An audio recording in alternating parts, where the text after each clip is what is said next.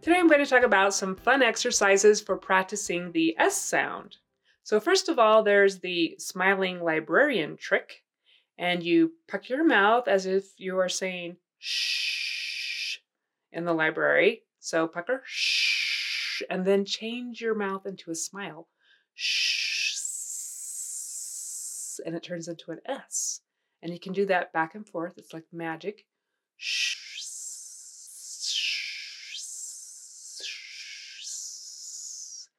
So what is happening is that when you smile, your tongue is coming forward a little bit where it should be, and when you're puckering, your tongue should be going back just a bit and becoming looser. So, wait, my fingers are going backwards. I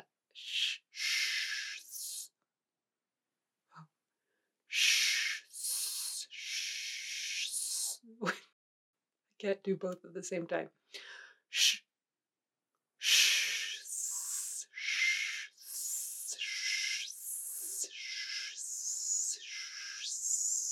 All right, now my fingers were going in the direction that the tongue should be going.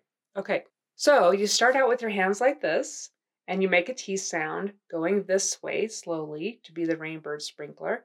And then you're going to come back with a really fast T sound that's going to turn into an S as the rainbird sprinkler comes back around. So,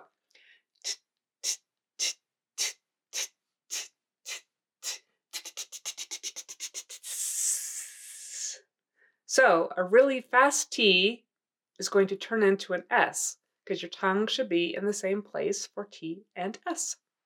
So again,